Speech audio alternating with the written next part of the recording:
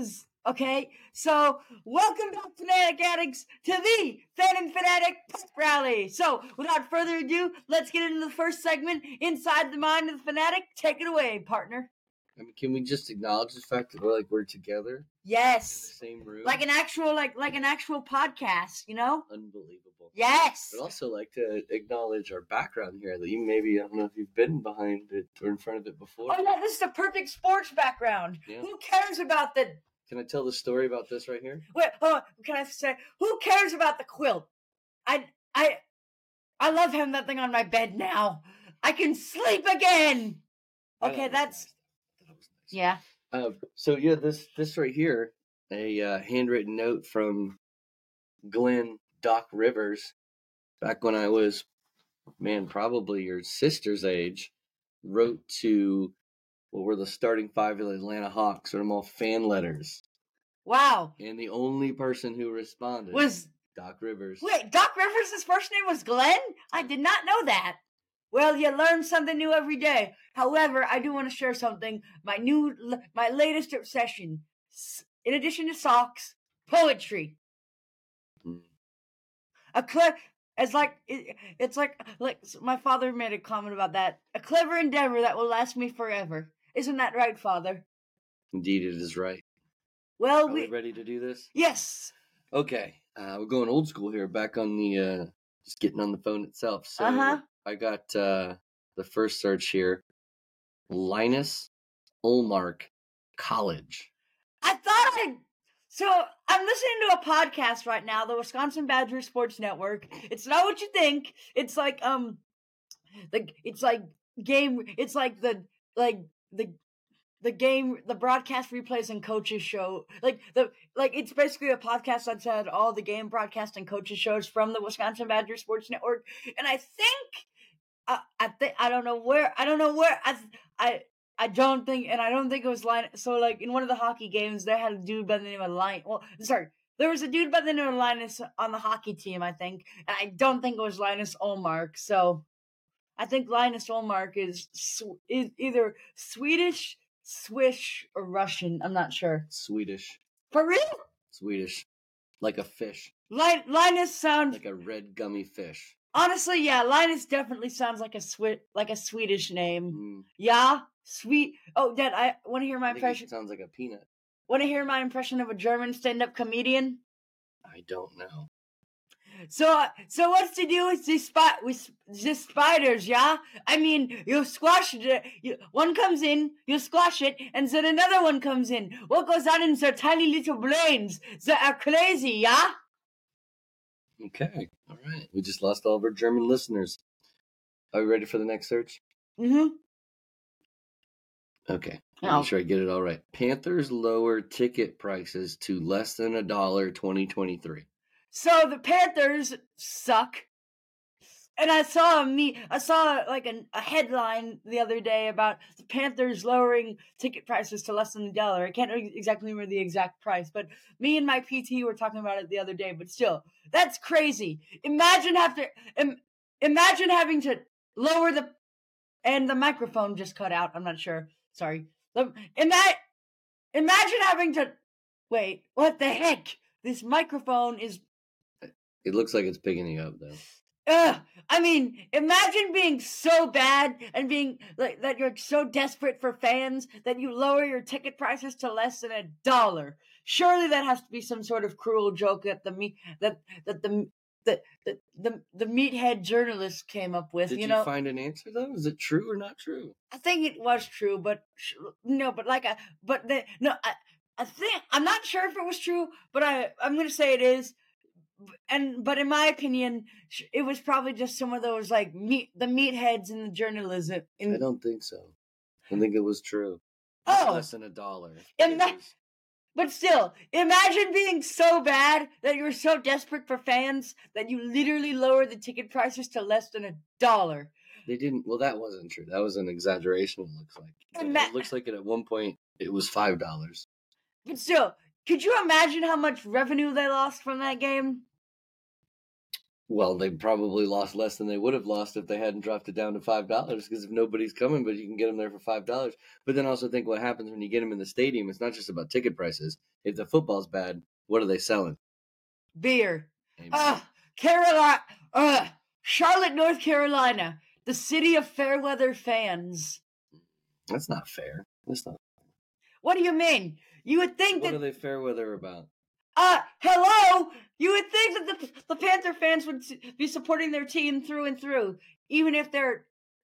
Which I want to say something to. Like, I want to go on a rant about Arthur Smith and the Atlanta Falcons. Stop. How in the world do you manage? No, it's not. No. How in the world do you manage to lose to the one-win Panthers? That is the biggest pile of horse malarkey I've ever seen. Well, because they had all those $5 tickets in there. Great fans were crazy. It's a tough environment to play in when nobody has to pay to get in. Touche. All right, third search. This is a long one. Why was the Champion Christian women's basketball game canceled today? So I was scrolling through ESPN. Well, it wasn't like the date of the. Well, I didn't make that search to like. Right, that's not important. The date. So like I'm saying. So the date on which I made the search, Champion Christian. Like I don't remember who they were playing, but one of the D1 schools played a non D1 school, I assume, by the name of Champion Christian. I think it was Texas A&M Commerce. Oh yeah, Texas A&M Commerce played Champion Christian. Was gonna play Champion Christian the other day, and I saw on the ESPN app that it said Big Fat canceled. So that got me wondering, why did they cancel it? And I was doing this research, and guess what? I didn't find an answer. I can't either. I mean, are you canceled it? Come on, Texas A&M Commerce, give us a. You gotta do better than that. You think Champion Christian wears champion gear? I sure hope they do. Which, if we want to talk about craziness, when I'm coming up and I'm a young buck like Parker here, Champion was cheap. And then all of a sudden it's this high-end brand. I got to spend $50 on a sweatshirt. I don't think so. Can we talk about the enigma that is institution names? Like I saw one the other day that was the College of Bible Studies. Bruh. You got a problem with that? No, seriously, what's with these names? It's pretty straightforward, though. I think that, Touche. All right. There's no hiding what they're doing. What do you say we move on? Unless, what if it was the College of Bible Studies and it's, not even about the Bible? What do we say? How did they spell Bible? B-I-B-L-E. Are you sure? Yes. What if it was the School of Bible and it's B-I-B-E-L and it's Bible? Okay, anyway. All right. What now? This week in sports history. Okay. Hold on, wait. You go first. Of course. All right, so this is going to be a multi-parter. Oh, surprise. Don't look at my screen, though. Okay, so this week back in 2018. Wow. Not that long ago, right? So the Houston Rockets set an NBA single-game record with 26 three-pointers. Which big, right? It's a lot. Which they suck now. Okay, but anyway. That was probably when James Harden was still on the team. Okay. Right? But then, not but a handful or 2 years later in 2020, that record would be broken. Not surprised. Okay. What? That's a lot of three-pointers. Why are you not surprised that would be broken? Because Houston sucks. But that doesn't have anything to do with breaking that record. You're right. Whatever. Okay. And that's multiple times that you've heard that horrible S word. All right. What team do you think broke the record in 2020 next week? So next week in 2020, they break the record. The Golden State Warriors. No. The Los Angeles Lakers. No. The Denver Nuggets. No. The Miami Heat. No. It was the Milwaukee Bucks. Can you guess how many they hit? 27? 29. Oh my! Now, let's keep going with the three-pointers. Who do you think, individual player, Steph made Curry. the most in a game? Steph Curry. Wrong. What? No. Wait, no. Scotty Skiles, right? Scotty Skiles? I believe he has the single game assist. Oh yeah, sorry. I was at that game. Orlando Magic, Denver Nuggets. Oh yeah, was there. was that back when Denver used to be horrible at basketball? Yes. Was it like a was that like a butt whooping? Answer my question. It was a butt whooping. I think they scored like 140 points. It's crazy. Dang. Okay, so that's probably not true. That's probably a huge exaggeration. But who has the record for the most threes in a game? Klay Thompson. Are you looking? You're cheating. No, How many did he hit? Like 10. No. 20.